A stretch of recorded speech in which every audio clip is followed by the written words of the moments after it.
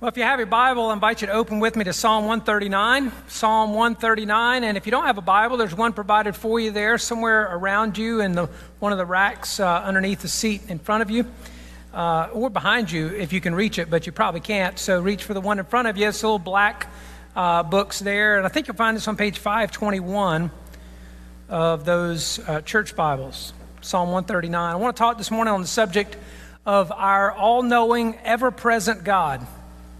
Our all-knowing, ever-present God. To one degree or another, we all know what it's like to have things about ourselves that we like to keep secret.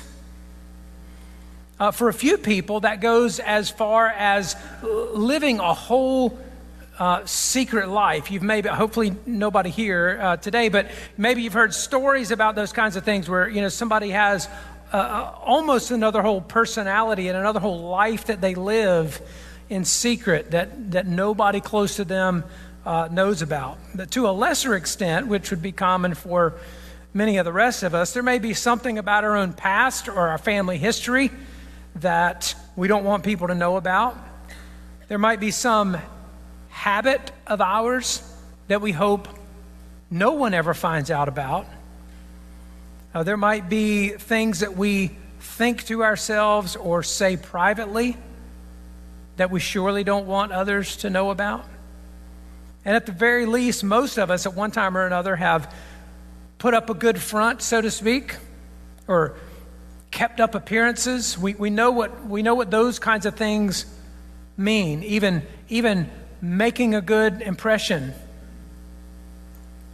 It means there's things about us that might make a bad impression, right? But we want to keep those concealed. The point is, this is common to man to know what that's like, for there to be things about us that we keep secret, perhaps because we are afraid if those were known that might impact a relationship negatively.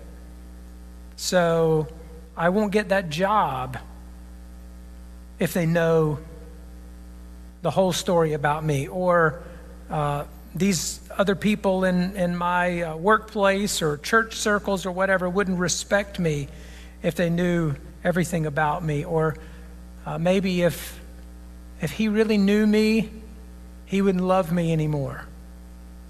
We're afraid at times that the whole truth about us might impact relationships negatively. Well, what we see in Psalm 139 is that the things that we can keep hidden from everybody else, we cannot keep hidden from God.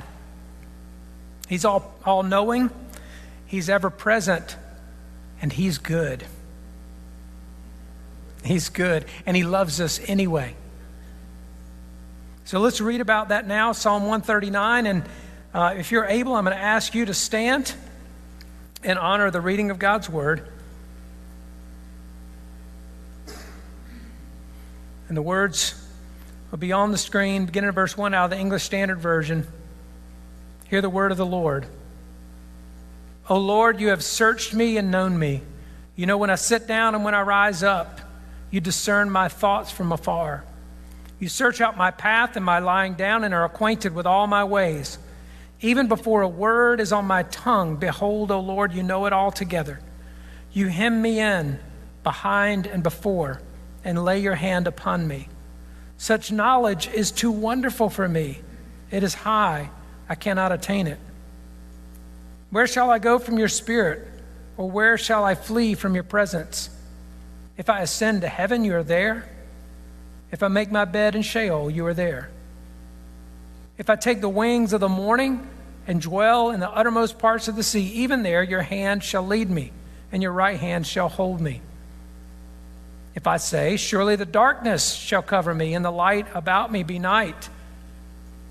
Even the darkness is not dark to you. The night is bright as the day, for darkness is as light with you. For you formed my inward parts. You knitted me together in my mother's womb. I praise you, for I am fearfully and wonderfully made. Wonderful are your works. My soul knows it very well. My frame was not hidden from you when I was being made in secret, intricately woven in the depths of the earth.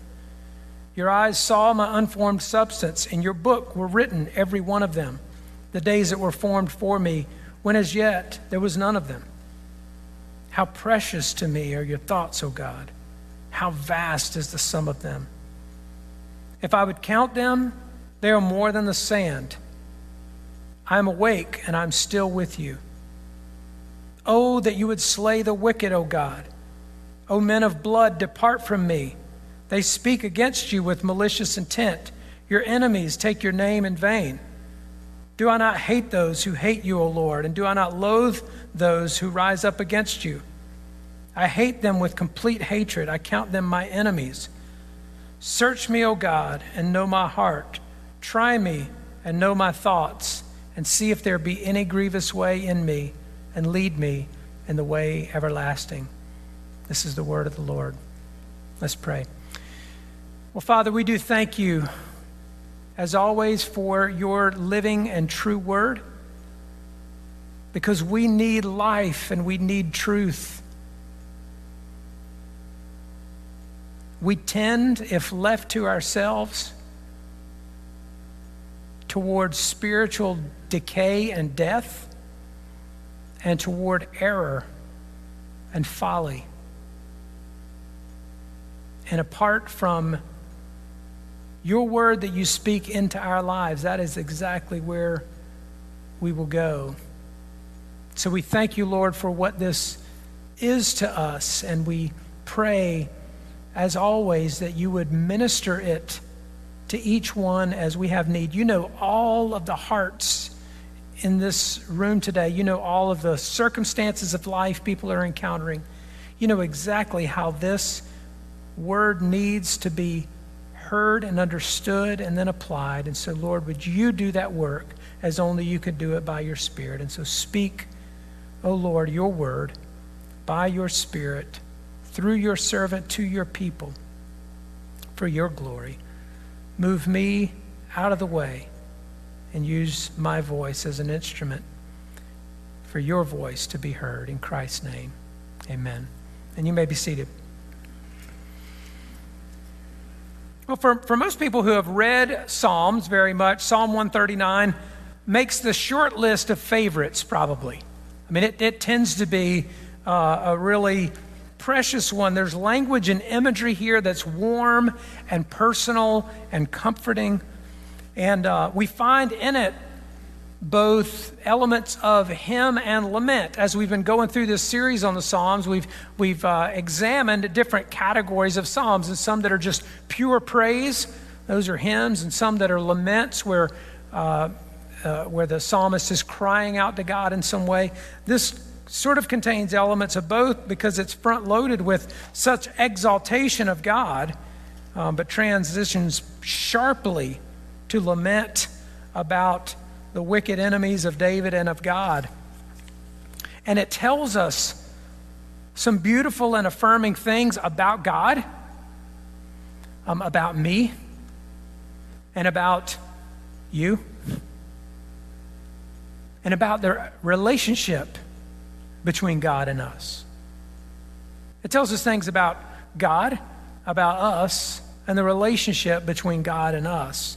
And so I just want to observe here today that there are three sort of big ideas about God here. This psalm is loaded, by the way, I should say. I am ambitiously endeavoring to preach the whole thing in one fell swoop, which is, don't try this at home. You know, it's one of these, this is risky. There's so much here, but we're gonna try to tackle it all. But number one, we'll see that God knows everything about his children and loves them anyway. Number two, we'll see that God is holy and that we should desire for his righteousness to be established. And number three, that God is gracious and it's he who empowers us to live a godly life. Well, number one, we see that God knows everything about his children and loves them anyway. And that's really a way of summing up verses 1 through 18 if you were going to try to put all of those together. And this is the passage that we think of, by the way, when we think of Psalm 139. We think of verses 1 through 18, verse 14 in particular. I'm fearfully and wonderfully made. That's the one we most associate with Psalm 139. But those 18 verses can be divided essentially into 3 stanzas, if you want to call them that, of 6 verses each. So verses 1 through 6, then 7 through 12, and then 13 through 18, almost 3 stanzas that communicate this big idea that God knows everything about us and loves us anyway. But in stanza number 1 there, verses 1 through 6, we get the message that you can't conceal anything about yourself from God. And I'll say even before I unpack that, we know that's true. We know that's true, and yet we act as if we can anyway. Right? We would know from Sunday school class a long, long time ago when we were in 2nd grade or something that God knows everything and you can't keep any secrets from him. But we live as if we can anyway. You can't conceal anything about yourself from God. Verses 1 through 6 really speak to the omniscience of God. If you're talking about how the attributes of God are revealed in Psalm 139, verses 1 through 6 really draw out the omniscience of God. That is, that he's all-knowing. He knows my habits and patterns. We saw there, he knows when I sit down and when I rise up. Verse 3, he searches out my path and my lying down. He's acquainted with all my ways. I'm pretty sure there's nobody else who knows all my ways. But he knows all my habits and my patterns. He knows my thoughts. It says in the second part of verse 2 there, you discern my thoughts from afar. He doesn't really need to sort of see the look on our face and go, I think you're up to something. What's on your mind? You look like something's bothering you. No, he discerns our thoughts from afar. He knows precisely what they are. He knows everything I've said and everything I'm going to say, even before a word is on my tongue. When my tongue is locked and loaded, so to speak, getting ready to say something, he already knows what's there. And what I'm about to say, there's no such thing as mumbling under your breath. You know how kids do that? Well, your kids, not my kids, but But you know how children will do that, grow up in a house where they want to protest. They go, whatever it is you've ordered them to do, they go do it because they know they have to do it, but they just want you to know they're entering a protest as they go. And so they mumble under their breath. You're not supposed to hear what they said, just that they said something. Right? So there is never a moment where God doesn't know what you murmured or what you thought about murmuring or what you're about to murmur. He knows everything I've said and everything I'm going to say. As I mentioned already, we're quite accustomed to concealing things about ourselves from other people. And in some ways, that's just social courtesy, right? We're grateful to know that we have the skill of not saying everything. Everybody doesn't need to know all of our thoughts. Some of them are not necessary or edifying. And sometimes, even before a word is on your tongue, just leave it right there. It doesn't even need to make it to your tongue, right? There are some things that we're just all better off that way. But as I mentioned too before, we know the feeling of not wanting people to know everything about us, because if they did, they might not think as highly of us as they did before. Well, God knows all of those things. God knows all of those things. That He knows all of the adulterous thoughts and intentions. I say adulterous, that is a description that the Bible uses of His people who follow after other loves, who set their affection on other things, other interests, other gods even, who are wed to Him metaphorically and yet wander and are unfaithful in their love and their allegiance. See, God knows about the secret affairs. They're not secret to Him. He knows all those other things we love, that we're pursuing, that we're thinking about pursuing, talking about pursuing. All of that he knows, and he loves us anyway. I can't conceal the real me from him. What we also see in stanza 2 here, that you can't hide yourself from him. So I can't conceal anything about myself from him, but I also can't hide myself even physically. And this speaks to the omnipresence of God in verses 7 through 12 here. We have the omniscience of God in the first stanza, the omnipresence of God in the second stanza, that he's always present everywhere. He says, if I ascend into heaven, that is, if I go to the highest heights, if I go down to the lowest depths, if I were to go from one end of the earth to the other, there's nowhere I can go to escape him. In fact, he's there already. This is a bit of a crude analogy, I suppose, but I always think of, in association with this kind of thing, for those of you who grew up watching the Looney Tunes cartoons and saw Pepe Le Pew, who pursued this little cat that he thought was a skunk. If you remember, that was always the plot line. And no matter where she ran, he was already there. He never did figure out how he got there. But there was nowhere she could run where Pepe was not already there. Now, like I said, that analogy breaks down pretty quickly. He's no good comparison to God. But the point is, not only does he know where you are, he is there. He's already there. You know, I think also when I think of this, of, you know, a toddler right at that potty training age who goes into the corner and kind of starts squatting, you know, pardon the very human metaphors here. But the point is, there's no secret. Like, you're right there in the room with him. You know exactly what his thoughts and intentions are. You discern them from afar.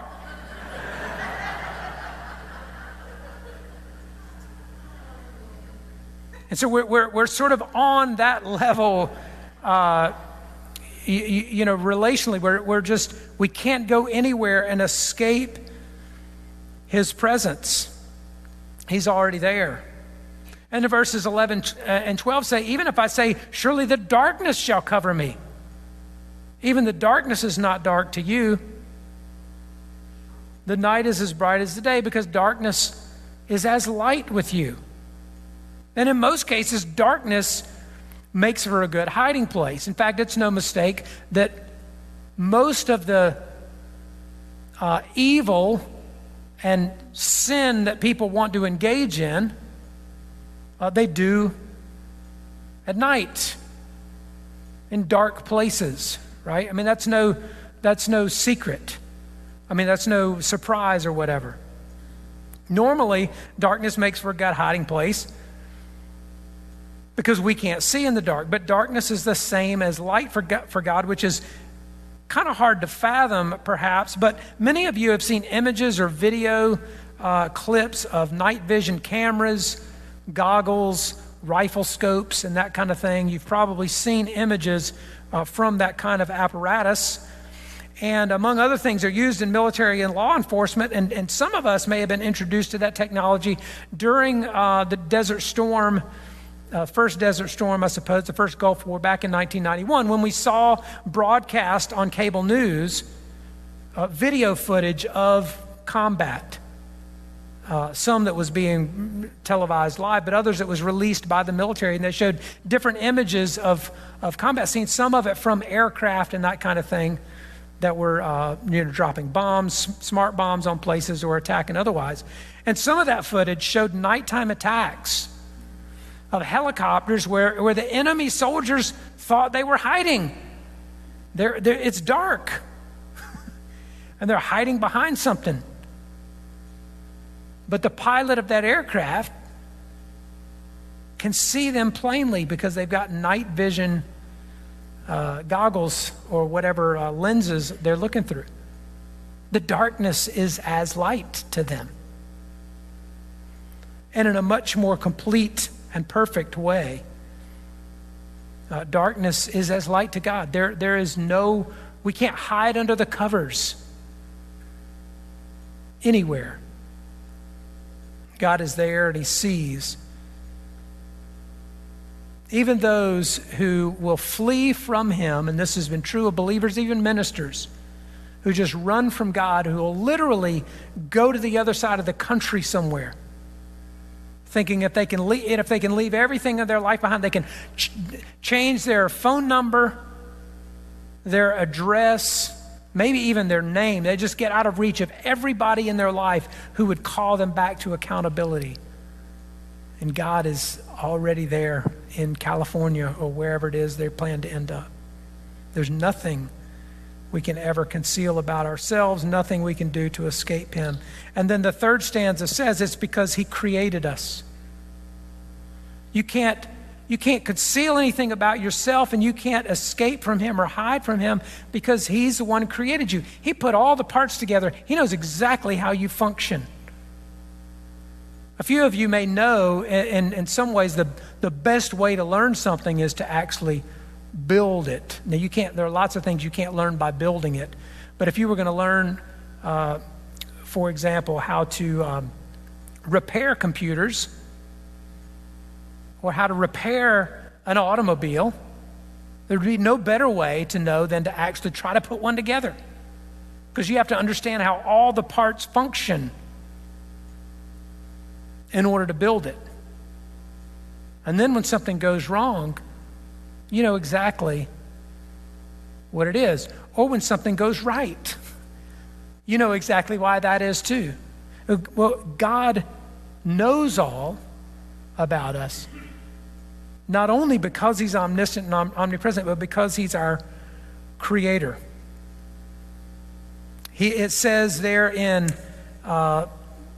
verses 13 and following, before I was born, I was being knitted together and woven together by God. He fashioned me just the way he wanted. So he knows how I operate, so to speak. And of course, the verse we give the most attention to, as I mentioned already, is verse 14. I'm fearfully and wonderfully made. And the emphasis is usually on wonderfully. Right? This is the devotion we expect out of Psalm 139. I'm wonderfully made. And we often use that to mean I'm exactly who God made me to be, so I should rejoice about that. So, for example, I'm short, but I'm wonderful because God made me that way. You know, it would be that sort of thing. That's the message often that we're deriving here, but that's really a secondary point of the verse. Because a masterpiece of art inspires praise of the artist, not of the work itself, right? The Sistine Chapel inspires awe. I've never been, but I would imagine it inspires awe. It is awe-striking, breathtaking. And yet, somebody painted it there. It is worth taking in its own right. But it's going to point back to the skillfulness of the Creator, not of the created thing itself. And so, the fact that I'm fearfully and wonderfully made means God is the object of the fear and wonder. That what we see that is wonderful and awesome in humanity at all, and it is fascinating when the more we learn about things like DNA that contain information. It's a mind-boggling fact that how intricately woven we are, and the fact that DNA strands are really literally woven together. But it inspires praise of God, that our fear, our awe and reverence, the wonder is directed at him. He's the object of it because of his skillful craftsmanship. And so it's fitting that verse 14 says that because I'm fearfully and wonderfully made, I praise you. You see that in verse 14? I praise you, for I am fearfully and wonderfully made. Not that I marvel so much in myself or obsess about myself, but that I praise him. Because not only does his creation inspire fear and awe and wonder of him, but part of the way he created us to be is full of fear and wonder of him. He created us for his glory as creatures to worship and praise his name. So all of that says in verse 118 that God knows everything about his children and he loves them anyway. The second sort of big idea about God is that God is holy and we should desire for his righteousness to be established. Of all the verses in Psalm 139 that might be embroidered on a throw pillow somewhere in your house or printed on your journal cover or something like that, I can guarantee you it is not verse 19. Oh, that you would slay the wicked. Did it strike you as I was reading the psalm, and all of those things, you formed my inward parts, I'm fearfully and wonderfully made, and all of these things, and then, oh, that you would slay the wicked, O God. I mean, where did that come from? Does this strike you in that way? Because that sort of messes up your devotional, doesn't it?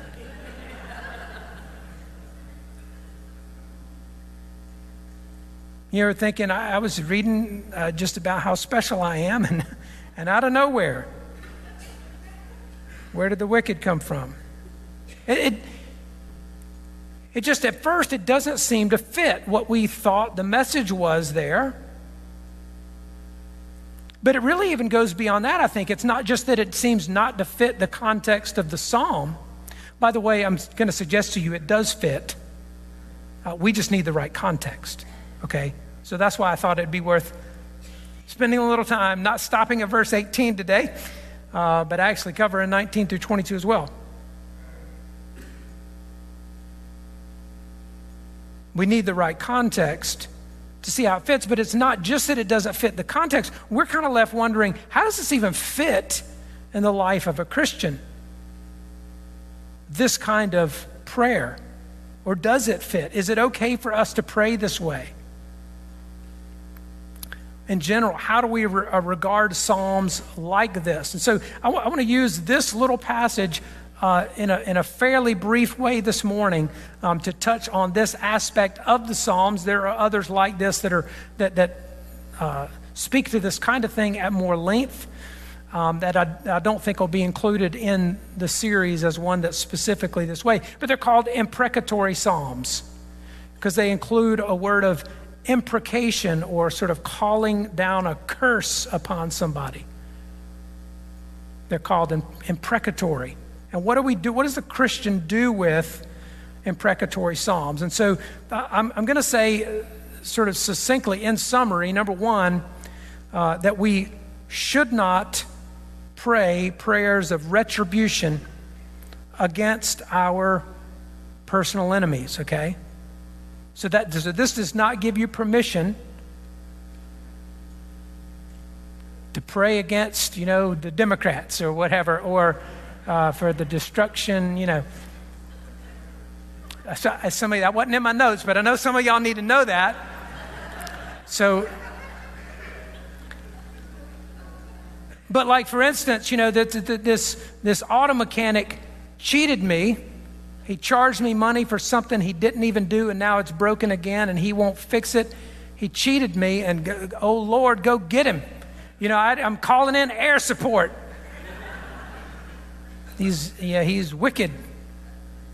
So this does not give us permission to pray that kind of prayer of retribution against our personal enemies. Jesus said, pray for your enemies and love those who spitefully hurt you or accuse you. So we got to do something to sort of reconcile those two things. We should not pray prayers of personal retribution against our enemies, but we ought to pray for God's righteousness to prevail and for his justice to be executed.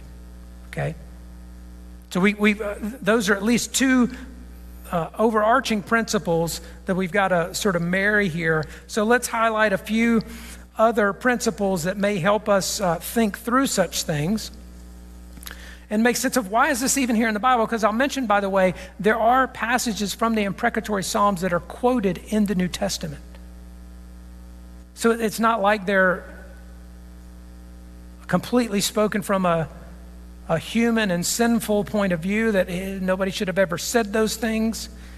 In fact, there are passages or phrases from Psalm 69, I believe it is, that are put into the mouth of Jesus, that what David said in the Psalm, the New Testament tells us Christ was saying himself. So it's inspired, it's scripture, it's valid. We just got to make sense of how all this fit together. So here's a few things perhaps that help, and this is not exhaustive.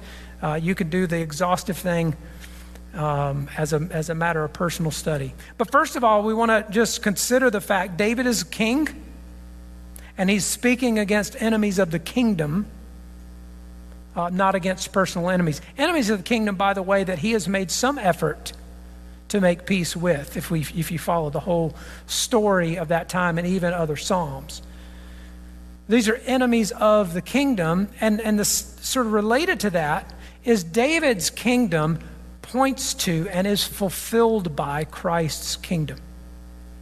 David even himself is sort of a type of Christ, and his kingdom is a type of Christ's kingdom that's fulfilled there. It's pointing to something greater that is to be accomplished in Jesus. I mean, does that make sense, even just on a sort of the abstract level? And Jesus tells us his kingdom is not of this world, right? One of the stumbling blocks for those who crucified him was they were expecting an earthly kingdom. They were expecting him as Messiah to set up political and military rule on this earth, to sit literally on a throne there. And he established a kingdom not of this world. And so from that, we know that in places like Ephesians chapter 6, we wrestle not against flesh and blood, right? But against spiritual powers, principalities and powers and so forth. Okay, so David's speaking against enemies of the kingdom, which is fulfilled in Christ's kingdom. Our enemies are not flesh and blood in the kingdom of Christ. The third thing I would mention here that just helps frame this subject is that God is not moody, but he is holy. Okay, God is not moody, but he is holy. The reason I say God is not moody is because you and I are. And so we would get a little upset by the mechanic who ripped us off. Somebody else who cheated us or whatever. Somebody who we're just, Lord, he's got an irreparably bad attitude. Just take him out. You know, we're flighty and easily changed and that kind of thing emotionally. And God is not that way. But he is holy. There won't be a time when he has a bad day, like he's got road rage or something, and just says, I'm done with you, zap. But there will be a final judgment on sin and sinners. This is a major part of the message of the Old and New Testament. It just becomes increasingly an unpopular part of the message. People don't like to talk about very much. But this is inseparably linked to the gospel. That God ultimately will save and he will judge. That's part of the story. So much so that every time we pray, thy kingdom come, that part of what we're praying is essentially imprecatory. Because when his kingdom comes, judgment will come with it. And we're supposed to pray for that, right? We're supposed to pray for that. We are supposed to rejoice that God triumphs and that his righteousness prevails. That's supposed to be part of what we delight in and even prayed for. And then the final thing I'll mention there, again, for us to sort of have a New Testament perspective looking back on things like this, we don't have to seek vengeance, because it will either turn out that offense that we want vengeance toward or against or whatever, that offense was either paid for on the cross, it was punished on the cross that Jesus took on for himself, or for us rather, on himself for us, or it'll be paid for in the final judgment. Does that make sense to you? We don't have to seek vengeance. The reason we don't have to even pray for it right now is because either that has been paid for on the cross, or it will be in the final judgment. God's already got that worked out.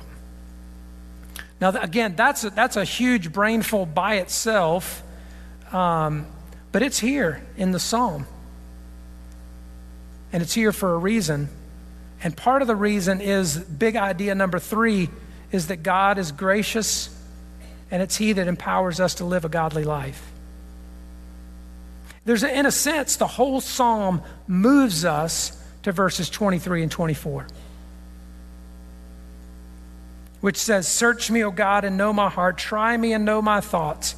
See if there be any grievous way in me." See, he has just said, "Oh God, slay the wicked. I hate those who hate you.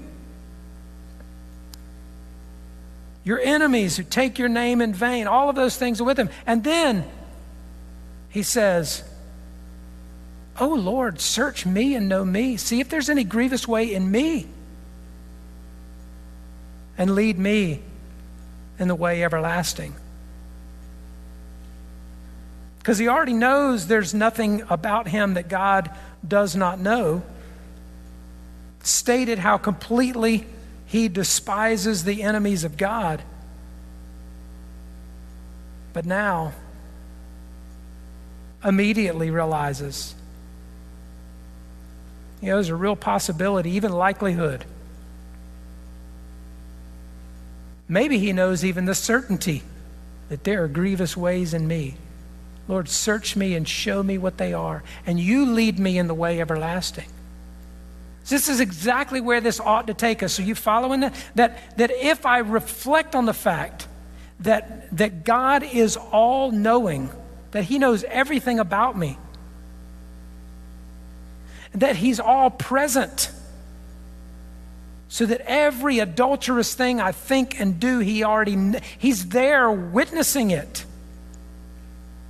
and that I know he hates evil and will ultimately bring judgment upon sin and sinners outside of Christ, it ought to drive me to that place. Oh Lord, search me and know me. See if there's any grievous way in me and lead me in the way everlasting. So 3 quick points of application as we conclude here, trying to sort of put all of that together. Because honestly, as out of place as verses 19 through 22 may at first seem, I think it's actually helpful in putting the psalm into its proper focus. That it's not mostly about you and me and how wonderful we are. It's about God and how indescribably awesome he is. And that fact makes his love for me so indescribably wonderful. But here are 3 points of application. Examine your heart in light of the fact that God knows exactly what's there. Examine your heart. I mean, knowing that God knows exactly what's there. What would you find upon your own examination to be honest with, to not be dismissive of, well, God, Sometimes people say, well, God knows my heart, as if that's good news.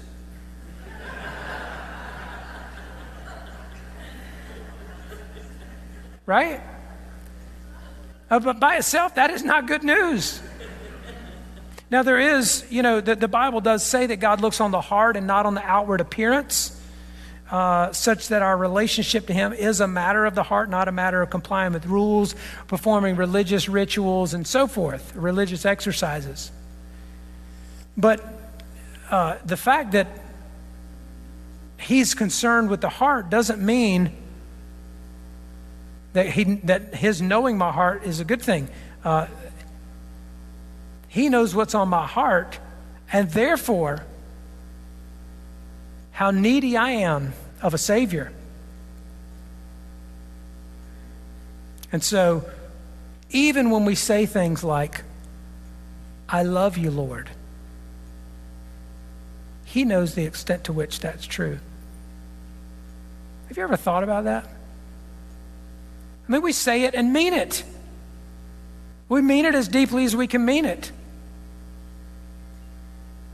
But sometimes, though, if we're honest and open, we may find ourselves even questioning that. Almost like Jesus questioning Peter 3 times after his resurrection. Peter, do you love me? Lord, you know I love you. Peter, do you love me?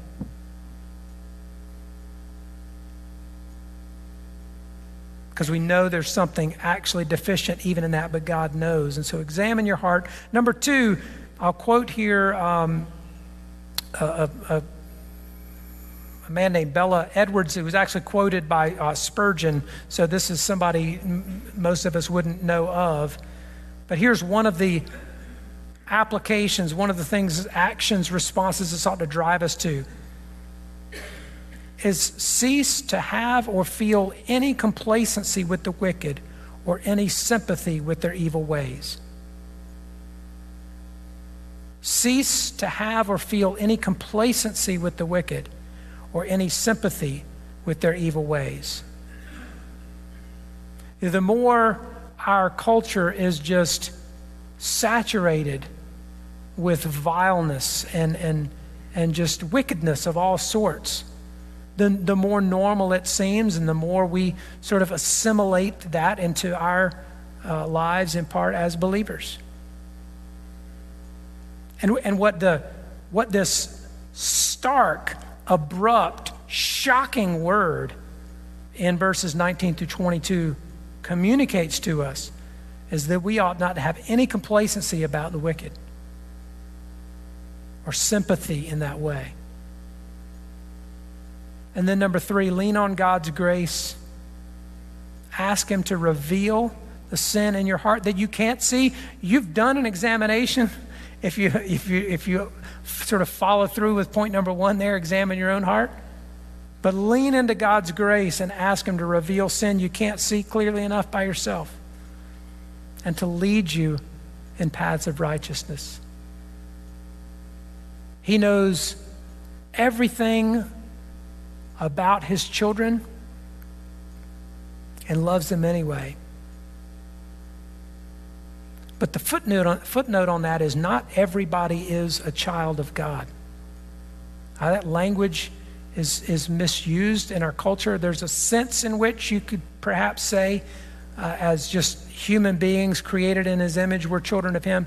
But that's not the way the Bible uses the term, as far as those who are part of his family, adopted as his children. He knows his children and loves them anyway. He knows those who are not his children, and there awaits for them judgment unless they repent and receive the grace that's been provided for them. That's the God we rejoice in, whom we praise, and that we urge people be reconciled to. That you don't have to continue to cover yourself in darkness and to flee to the uttermost parts of the world as if you can get away. But to lean into the grace yourself and receive all that he has for you. Well, let's close in prayer. Lord, you know how much of a brain full this really is for us. There's so much here, so much that we could be moved by, so much more that could be said, and maybe even too much this morning to even digest mentally. Lord, would you make sense of all of it for us? Would you just cause us in our minds and hearts to retain those words, phrases, verses, ideas that really need to linger inside of us for you to continue to minister to us by your Spirit. We delight ourselves in you. Wonderful are your works. And we know that quite well. Thank you, Lord, for making us your very own and for redefining the life we have because you've made us joint heirs with Jesus. It's in his name that we pray. Amen.